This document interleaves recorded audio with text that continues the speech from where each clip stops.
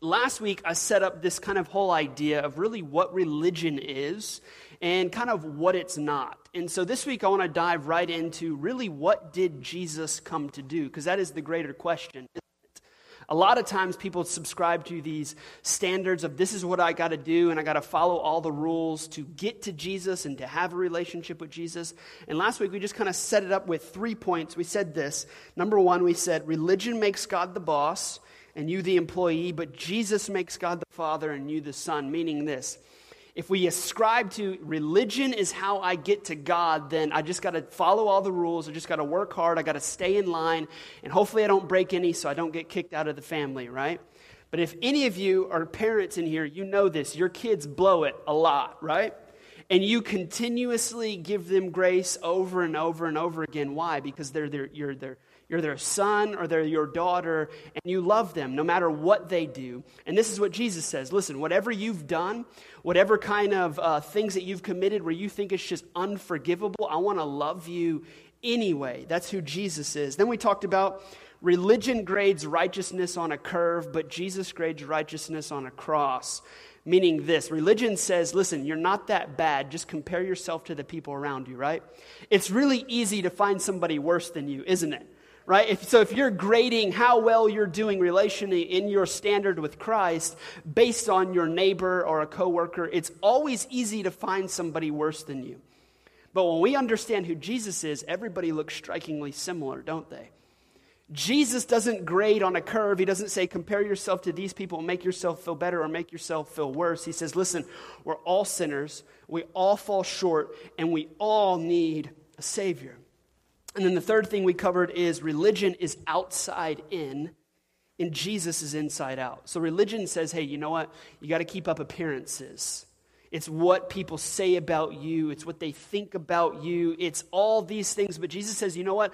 I don't care about appearances whatsoever. And we see this all throughout the Gospels, right? So Jesus is hanging out with tax collectors. He's hanging out with prostitutes. I set it up yesterday. Some of us would be confused because Jesus would probably be driving across this street in an Escalade waving with the music bumping. And you're going, what? Is that Jesus? Yeah, that's Jesus, right? So Jesus cares about what's on the inside rather than the facade, rather than the thing that we try to create. So today I want to talk about the good news. What did Jesus come to do? Ultimately, he came to give us good news, which is the gospel. And I think a lot of us, we hear that word in church growing up, right? That the gospel is good news, but I don't think a lot of us really know it. Like deep within our hearts, we haven't really experienced the good news of the gospel. So today, I want to start off with a quote. It's going to be on the screen so you can read it along with me from one of my favorite kind of pastors, theologians. He was a guy from Germany who Hitler ended up actually assassinating him and killing him. But incredible. If you ever have a chance to read any of his stuff, I highly recommend you do it. This is a quote from a guy named Dietrich Bonhoeffer, and it says this: many Christians are unthinkably horrified when a real sinner is suddenly discovered among the righteous. So we remain alone with our sin, living in lies and hypocrisy. Let me stop there. This is what religion is. So you just keep covering up. You just keep hiding. You just keep doing your thing. You just keep faking it until you make it and hope that you're okay. But this is who Jesus is. The fact is that we are sinners. But it is the grace of the gospel which is so hard for the religious to understand, that it confronts us with the truth and says, you are a sinner, a great desperate sinner. Now come as the sinner that you are to God who loves you. He wants you as you are. He does not want anything from you, a sacrifice, a work. He wants you alone. And then he finishes the quote from Proverbs 23:26 by saying, my son, give me your heart. My son, give me your heart. And that's what I believe that Jesus wants to say to many of us today. Listen, I don't care where you're at. I don't care what kind of burdens you're carrying, what kind of loads you're trucking around. My son, come to me and give me your heart this morning, regardless of what you have going on. The problem with religion is this: God, I'll give you my heart when I've cleaned everything up. God, I'll give you my heart when I get my life right. Or God, I'll walk in the doors of church and I'll make things right when I can make things right first. And this is the problem with religion. So I want to look at 2 Corinthians chapter 3, verse 18, and this is going to kind of be our theme verse. If you have a Bible with me this morning, you can turn to 2 Corinthians chapter 3, verse 18. If you don't, it's going to be right on the screens.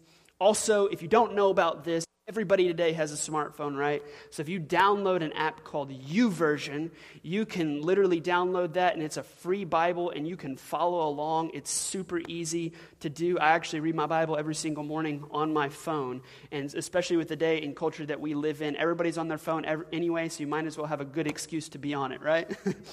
So this is 2 Corinthians 3:18. So all of us who have had the veil removed can see and reflect the glory of the Lord. And the Lord, who is the Spirit, makes us more and more like him as we are changed into his glorious image. So let's pause there. For those of us that have had the veil removed, he's saying this, for those of us that have experienced and come face to face with Jesus and have received salvation, and it's like the blinders have been taken off of us, and now we see clearly for the first time. So he's talking to you.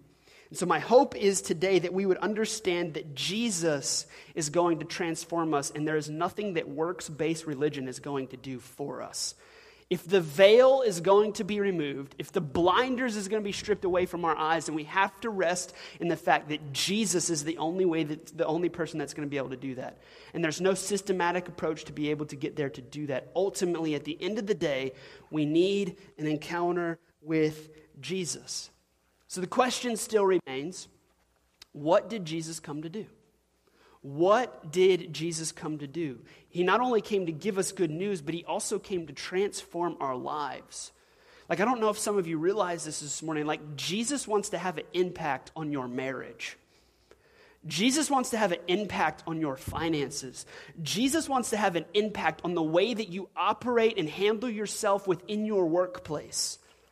Jesus wants to transform and change everything about your life. He does not just want to change what you do on a Sunday morning after you go eat barbecue chicken, right? He wants to come in and he wants to transform the landscape of your life. And for so long, especially, I've grown up in South Louisiana almost my entire life, and I've seen it over and over and over again. So many people ascribe to Christianity and Jesus is what I do on Sunday morning. Check the list off, God's pleased with me, God's happy with me, and then you go home and you hang out with your family and you have lunch and you do all those things, and then you go in Monday morning to work and nothing changes. And you and your wife are still at odds with each other, and you're still trying to figure it out to do with your kids, and your finances are still a wreck. Here's the deal. Jesus wants to transform every component of your life.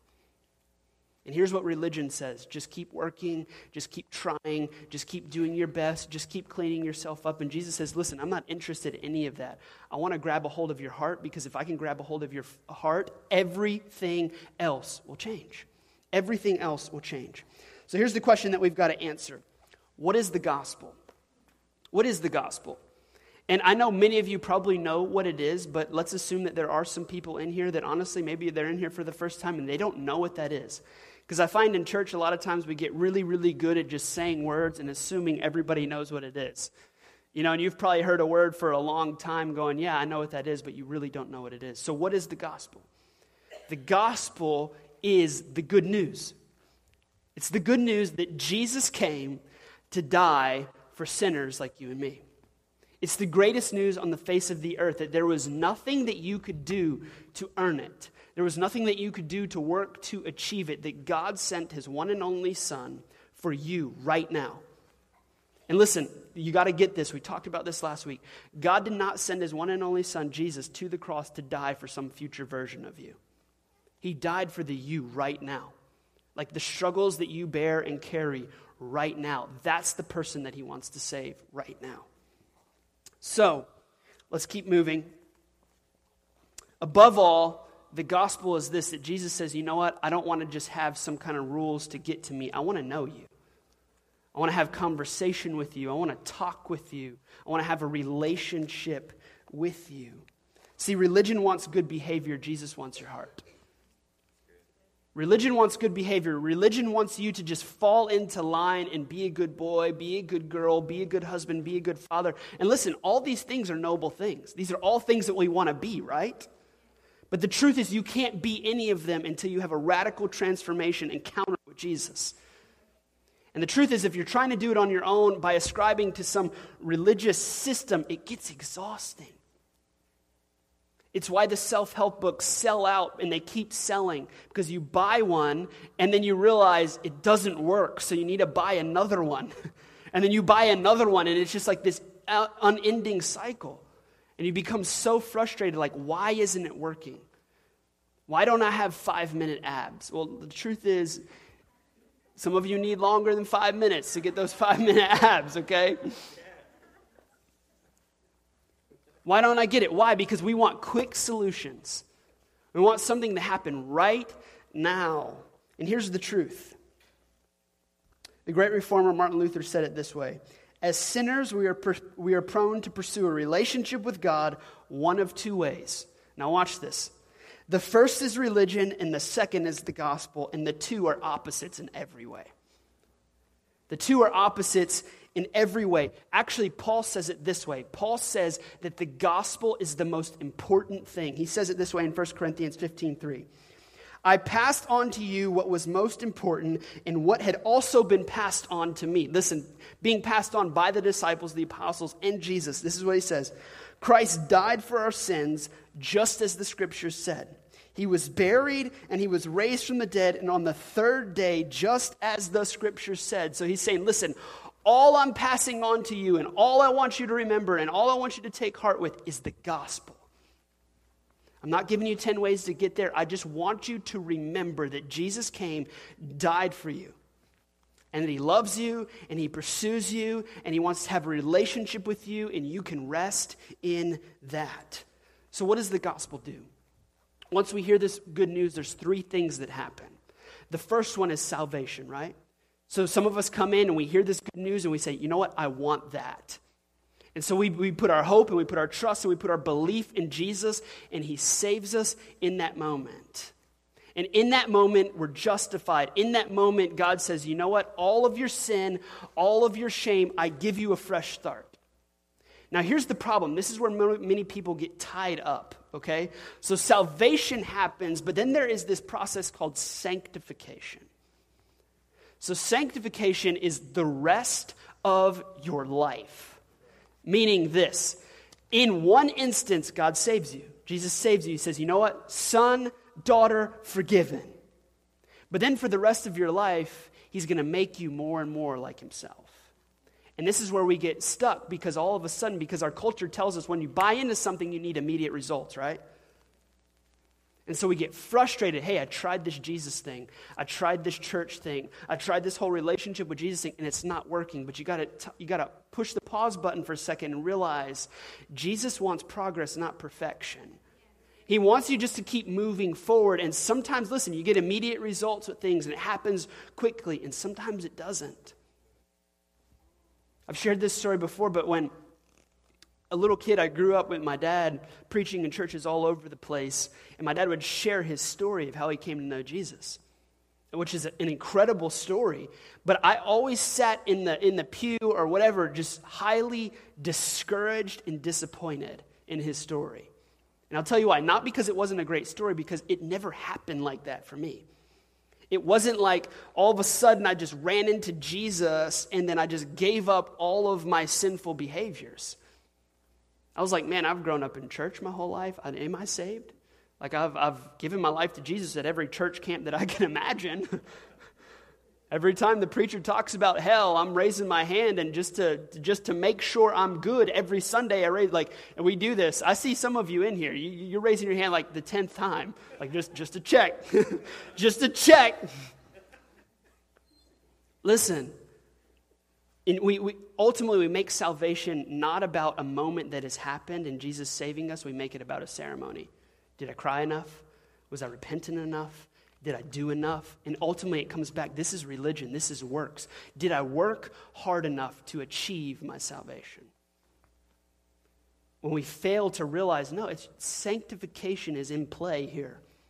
God is going to make you more and more like himself every single day. Because if he just dropped all your problems on you at one time and said, rid all these, he would crush you. So salvation, sanctification, and there's another fancy theological term called glorification that happens. And this is when you are finally set free of every wrong. You are finally pure and clean.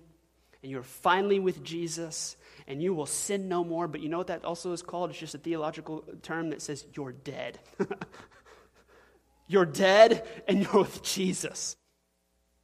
You're dead. And so here's the deal. So many of us tie ourselves up in trying to be perfect right now when the only way that you're going to get there is by living a life that looks more and more like Jesus every single day. And the way you get perfect is by dying and being with Jesus. It's by dying and being with Jesus. And so many of us are so hard on ourselves and we rob ourselves of joy.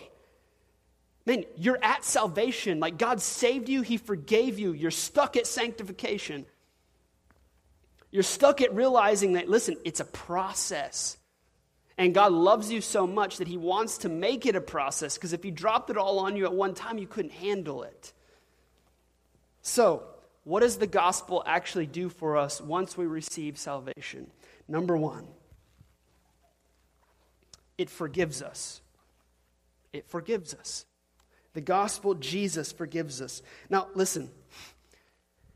I know some of you, when you hear that word, you're like, yeah, I get it, but not me. Like Jesus forgives other people, but Jesus doesn't really understand what I've gone through and what I've done. Okay, wrap this around your head for a second. Jesus is hanging on a cross, and everybody is shouting at Him, crucify Him, kill Him. And Jesus replies, Father, forgive them, for they know not what they do.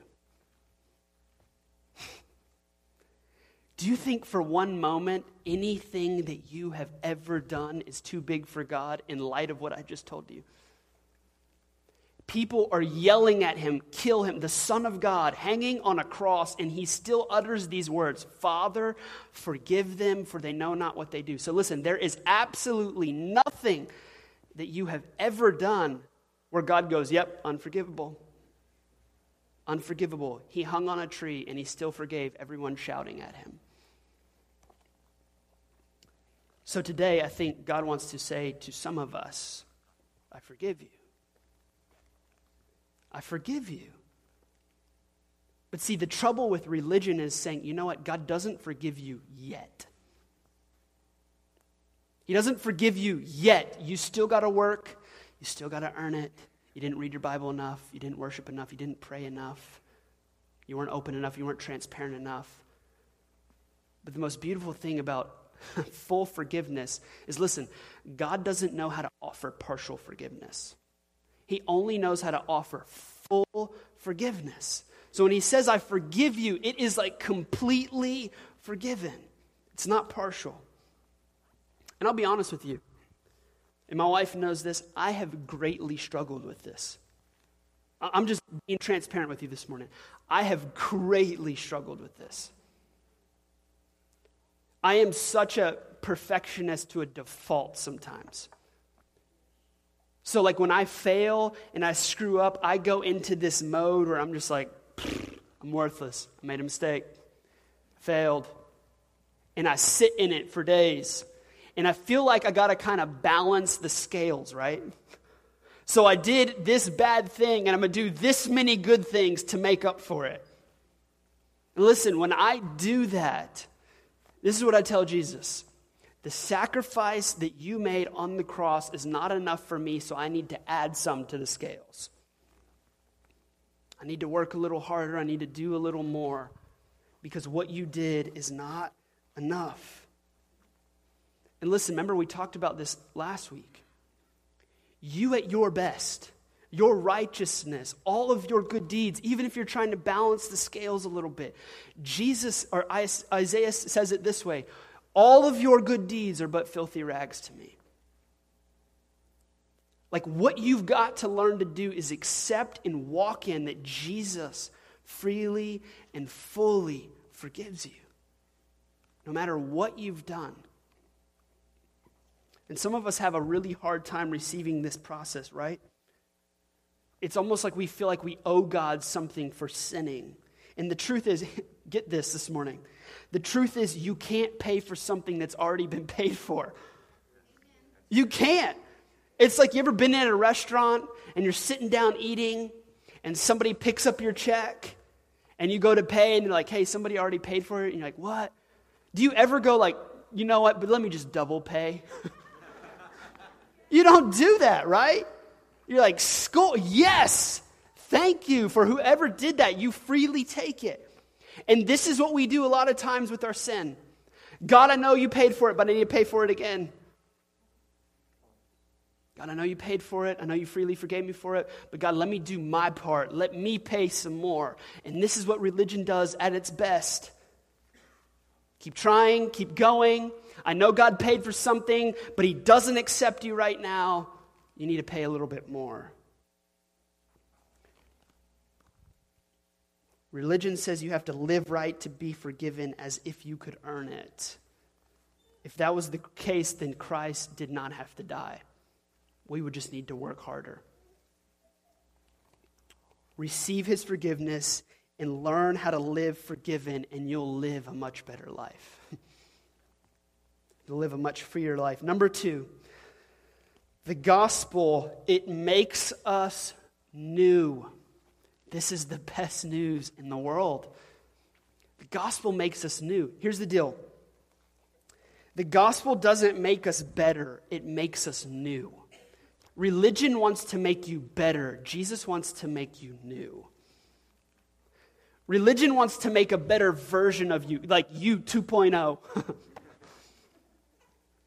The gospel says the old you is dead, it's gone, let's make a new you.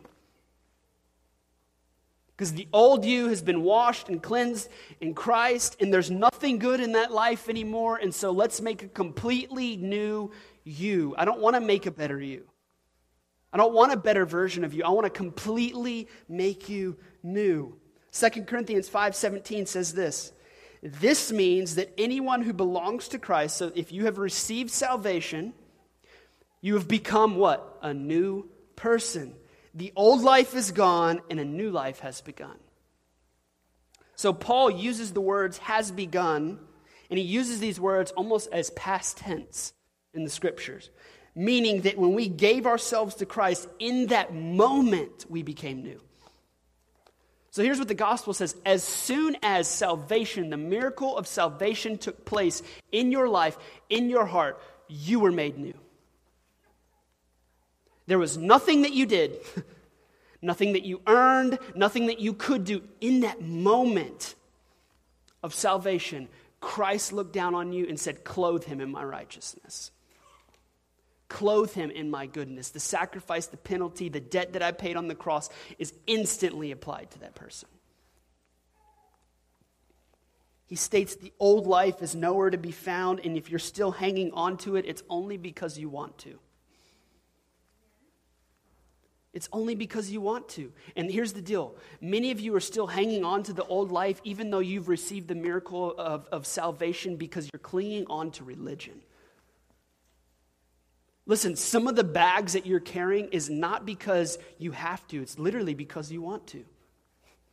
And here's the hardest thing about the gospel sometimes. Actually, Dietrich Bonhoeffer put it this way. He said, the hardest thing that people have is just believing the gospel, that it's that simple. That it's that simple. So I'm sitting here telling you this morning, the gospel is this. Christ died for you. You accept it. You're made new. That's it. That's it. But yet all throughout history and all throughout church, and especially where we live, we have complicated it so much. Well, you're not saved because, I don't know. Did you say the right words? Did you get baptized on the third day? If you didn't get baptized on the third day, it wasn't the real deal. Did you do it in Jesus' name? We have all these stipulations. And Paul even says it like anyone who belongs to Christ, once you've received salvation, you're a new creation. New creation. So this implies that when we receive the good news, and when gospel applies to our life, that God wants not only for us to stay stuck at salvation, but he wants sanctification to play out, and he wants you to begin to change and grow and develop into a completely new person. But the problem is religion wants to keep you stuck at the starting line. Religion wants to say, receive salvation, and then stop there. Because if you can stop there, then the enemy can rob you of all joy. Listen, if Satan can't take your salvation away from you, he will take your joy away from you. He will. That's what he's after. Man, if God has already saved them, you know what? I'm going to rob them as much as I can of their joy. Let me put it to you this way. There is nothing more frustrating to me than starting something and not seeing progress. This is why, I'll be honest with you, this is why I can't work out. This is why I go as hard as I can for like a week. And then I'm like, what is up? Where are the muscles? And I'm like, I quit. And my wife will tell you this. I will go as hard as I can for a month. I will run, and then all of a sudden it's like, I'm done with that. I don't see any progress. My wife's like, well, baby, it's not about what you see. It's about the inside. It's about your lungs. Like, woman, I want muscles. I don't want healthy lungs. I want to live in my vanity for a moment. So we start this thing and we go on and we stop because we don't see any results. But here's the truth. Even though how silly that example may be, this is where many of us are at. You come in here and you experience Jesus in a church. You get saved. You walk out these doors. And then what happens? You deal with the same problems. And you still go to work with the same people. And you go back to the same house. And you got to deal with the same issues. And so you say, well, you know what? Everything in my life didn't just change. But you got to realize in that moment, God's changing you. And there is this process of sanctification that begins to play out. And even if you don't see immediate results, it does not mean that God is working in you. It doesn't mean that. This is why I find so much comfort in a man who spent 3 years of his life with Jesus. Peter. And then the night before Jesus is crucified, this dude gets so mad he chops somebody's ear off. I'm like, my boy. Like, right? He was still working. Not only does he chop somebody's ear off, Jesus is dying on a cross and he denies him 3 more times. There is this process that is playing out. And listen, some of us are holding ourselves to a standard that not even the apostles or the disciples could ever live up to. The standard is so high, you are bound to fail. You're holding yourself to a standard that Jesus doesn't even hold you to. I said this last week. Any religion that makes you holier than Jesus is just wrong. It's just wrong. And some of us are raising the bar so high, and God's saying, listen, I just want you to know me. I just want you to have a relationship with me. Because if you can get that down, then listen, all the things that you need to do, it'll flesh itself out. It'll work itself out. And here's what religion does. It says, you know what? Focus on all the outer workings before you focus on the heart. Like, God, I'm struggling so hard to not look at pornography. I'm trying to stop doing this and doing that. Listen, if you would remove all that for a moment and just say, God, I want to know you. I want to spend time with you. All the issues that you deal with in your life, the Holy Spirit will begin to convict you on those things, and they'll begin to work themselves out. So the gospel, it forgives us. It makes us new. Ultimately, the gospel wants to get you moving, growing, and changing. It wants to make you brand new. So here's the question now. How do we progress? Let's look at point 3. Number 3, this is how we progress. This is so simple. It brings us into relationship. The gospel brings us into relationship with the Father. 1 John 5:20 puts it this way. And we know that the Son of God has come, and he has given us understanding so that we can know the true God. So listen, when salvation happens and sanctification begins to come in, you begin to know the true God. You begin to have a relationship with Jesus, and it says now we live in fellowship. Man, now there is a relationship between me and the Father. And because we live with fellowship with his Son, Jesus Christ, he is the only true God, and he is eternal life. See, because of what Jesus did on the cross, because of the gospel, now we can live in relationship with Jesus. It's not what we have to do to get there. It's now we can literally picture it this way. I can talk to God. I can know God. I can walk with God. John goes on to say it this way, that when we begin to become in relationship with him, we begin to know the Father's heart. Some of you are asking yourself questions like, why am I here? What is my purpose? What am I supposed to do with the rest of my life? Some of you guys, many of you are in here in your 20s just trying to figure out what's going on. What do I do next? Get to know Jesus and you'll find out. You'll figure it out. And listen, some of us, I think we're asking the wrong questions sometimes. God, what is your will for my life? You want me to help you real quick? God's will for your life is to know his Son. Because if you can do that, everything else will work out. Everything else will work out.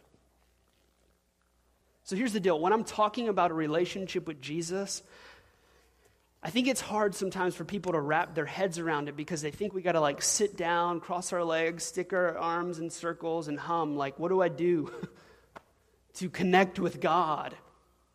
You talk to him like you would your brother. You talk to him like you would your wife, your husband, your sister, your son, your daughter.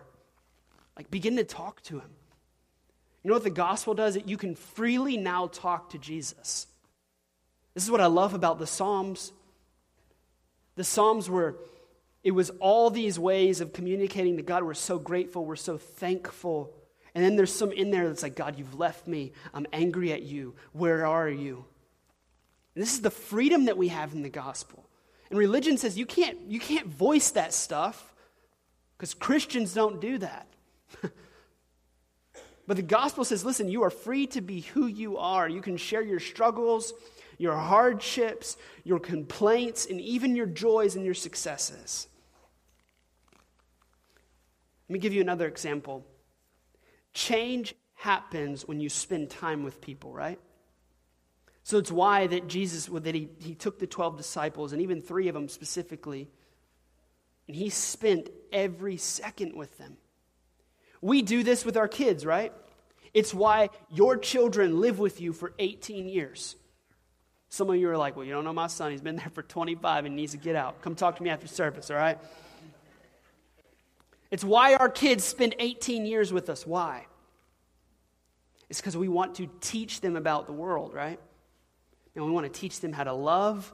We want to teach them how to be. We want to teach them how to communicate. We want to educate them. We want to teach them about God. And it's why for 18 years, we pull them as close as we can to ourselves. Because what are we doing? We're making disciples with our kids. And we want them to know us. Because we know, when it goes bad, they're going to call mom and dad because we have that relationship. I can't tell you how many times when I went off to Bible college for 2 years, I would call my dad. I'm like, oh, my dad, what do I do? My dad used to call me every single week. He'd be like, son, did you put oil in your car? No, Dad, God, stop asking me if I put oil in my car. And then 6 months later, I was on the side of the road and my car was on fire. No joke. But he knew me. He knew what he should be probing me and asking me. That's why as your children, you spend as much time with them as you can. It's why you go to the T-ball game and sit down for hours going, they suck, but I'm rooting for my son. Right? It's why you do that, because you love your children and you want to pull them close to you. I'm not a huge gamer at all. I don't really play video games, but my kids love Super Smash Brothers, the old Super Smash Brothers. So we'll sit down at night and play Super Smash Brothers. And Eli is he's 7 years old and he kicks my tail. I'm competitive. I get mad. I'm like, no, we're going again, son. We're going again. And I, since I'm dad and I can do this right when I win, I turn the power button off. I'm like, all right, go to bed. He's like, Dad. We pull them close to us because we love them. And listen, this is what Jesus is saying to us this morning. I want to pull you close to me. Man, you can't really know how to live unless you know me. Like those questions that you have, those concerns, those doubts about life, about marriage, about parenting, come close to me. I'll teach you, I'll show you. Listen, this is why community is so important. This is why life groups and Next Step is so important. You need people to rub shoulders with. Because here's the truth. Some of us need to, and I'm saying this for myself, we need to drop the veil of pride and just realize, you know what, I don't know how to do everything on my own. And some of us are working so hard and so tirelessly when you could work a whole lot easier if you just had somebody come along and say, hey, let me show you how to do this. Let me show you how to do this. You ever rummaged around your house looking for a hammer to put a nail in a door or something, and you can't find one, and you try using the butt end of a screwdriver or something else? It's a whole lot harder, isn't it? That's how some of us look right now. That's what religion is. So let's conclude it by this. Let's do the gospel versus religion, okay? There are two enemies of the gospel, sin and religion. Two enemies of the gospel, sin and religion. And let's look at what religion says and let's look at what the gospel says. Number one, religion says that if we obey, God will love us. If we obey, if we stay in the lines and we follow the rules, then God loves us. But the gospel says this. It's because God loved us first that we can obey. So let me put it to you this way. When you realize that God sent his one and only Son, Christ, to die for us while we were yet still sinners, and you get that deep within your heart, there is a greater motivation to obey. You want to do what's right because God has loved you so much. It's like for my wife and I, a few months ago, we've shared this with you guys before, but somebody gave us a van. Just gave us a brand new, it wasn't like an old van. It wasn't like, hey, here's the thing I don't want anymore. You guys can, it's a brand new van. What do you say to something like that? There's no words. All you do is you're so thankful and you want to do everything that you can to possibly serve these people that have just done this for you, right? There's just gratitude, there's just thankfulness. And this is how God wants us to operate. He wants us to obey him, not out of fear, but because we love him so much. And that's what religion does. It says, obey me, because you're fearful of me. You're fearful that I'm some tyrant in the sky, that when you mess up, I want to throw down this gavel and bang you on the head with it. But God says, no, I loved you first. I loved you so much. And our obedience begins to stem out of that. Religion says the world is filled with good and bad people. The gospel says the world is filled with bad people. And listen, who are either repentant or unrepentant. There are no good people. There are unrepentant people, and then there are repentant people. Because listen, and let me prove it to you. If you're a parent in here, you'll understand this. Did you ever have to teach your 2-year-old to bite the younger one? Did you ever have to do it? Did you have to say, I never had to bring Eli in. Eli, come see. Listen, when Isaac hits you in the leg, you come up and you hit him with the right. I never had to teach him that. He just innately did that. All of us are bad. All of us have a sinful nature. But the gospel says there's either repentant or there's unrepentant people. The goal of religion is to get from God such things as health, wealth, insight, power, and control. The goal of the gospel is not the gifts God gives, but rather God as the gift to us, given to us by grace. So religion says, hey, you sow $15 into my ministry and I'll give you a lucky feather. It's just truth, right? Hey, you give this, and then you get this. God says, you know what? You don't give me anything. I sent my one and only son to die for you while you were still bad, and I give you everything. If you'll just believe in me and accept me and know me and come into community and relationship with me. We don't give to get. We give because he's given absolutely everything for us. We give because we're so thankful, we're so grateful that we were undeserving. It is why we give, not out of fear. Religion is about what I have to do. The gospel is about what Jesus has done. This next one is going to be hard for some of us. Religion sees hardship in life as punishment from God. Religion sees suffering as life as God is just punishing me. Here's what the gospel says. The gospel sees hardship in life as sanctifying affliction that reminds me of Jesus' sufferings and is used by God in love to make us more like Jesus. That's what the gospel says. I've allowed this circumstance in your life because I love you so much and I just want you to be more like me. Listen, I'm not trying to explain suffering because there's some things that some of us go through that honestly they're unexplainable. But I do know this. Jesus understands what you're going through. He understands suffering. He understands betrayal. He understands temptation. Listen, it's the whole reason that God came in human flesh, so that he could relate with us, so that he could know exactly what you're going through. It's one of the reasons that he went out into the desert for 40 days and was tempted by Satan, so that he could know what it was like. Without eating for 40 days, like some of you eat for, my wife calls it hangry. You know how you get, like we go on a date, and we're going to the restaurant, and when she was pregnant, and she's like, listen, if you don't pull into that McDonald's and get me a fry, like this date is going to be over. Like it's not going to go good. But Jesus went into the desert because he wanted to relate with us. He wanted to say, look, I understand what you're going through. Religion is about me. The gospel is about Jesus. Let me wrap it up with this. This is the last thing I'm going to say, and we're going to pray. Religion ends in either pride because I think I'm better than other people, or despair because I continually fall short of God's commandments. So religion ends in this pride, or it ends in despair. I'll never be good enough. But here's what the gospel does. The gospel ends in humble and confident joy because of the power of Jesus at work in me, through me, and sometimes in spite of me. So listen, today Jesus wants to know you. In about 2 minutes, I'm going to have Mike come out, and he's just going to lead you in a prayer.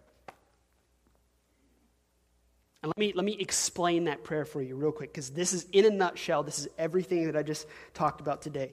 Jesus suffered, died on the cross, rose from the grave 3 days later, so that when you receive him, you are made new, and he wants to know you, and he wants to change the landscape of your life. That's the gospel. And today I'm here to say, listen, let's be careful that we're not buying into religious regimens that say you have to do to get. You have to do to get. You have to work to earn. Listen, when you understand God graciously came in and saved you, I promise you, works will follow. I promise you. You're going to do things. You're going to love people. You're going to tell your neighbor about Jesus. You're going to go out of your way to do works. But you realize it's not what you're doing, the good deeds that you're doing, that saves you. You're doing good works and you're doing good deeds because you've been saved. It's a completely different flip. And so if you leave here with anything today, realize this. It's not about what you do to get. It's what's already been done. And God wants to give you a free gift this morning. Salvation. He wants to know you. He wants to be in relationship with you. So I want to encourage you to do two things before Mike comes out here. If you're in here this morning and you're saying, listen, I want to know Jesus. One, I want you to pray this prayer with him this morning. And two, I want you to sign up for Next Step. If you go to our Facebook page, Our Savior's Church Crowley, like the page, go on, and you're going to see an event that says Step 1. Join the event. And if you click Join the event, then we know you're coming. That's literally all you have to do. And let me tell you why, because all throughout Next Step, for 4 weeks, what we're going to do is we're going to walk you through in detail everything that I just talked about. Look, this is how you can know God. This is how you can connect with Jesus and others. This is how you can grow in your relationship with Jesus. Now that you know all this is how you can serve the community and the people around you. And now that you're serving, this is how you can go and make disciples and win your family to know Jesus. This is how you can do all that. We just want to help you with that. Father, we love these people. We thank you for what you're doing this morning. God, I pray that everything that was said would resonate with us, and that it would be so much more than just a sermon. In Jesus' name.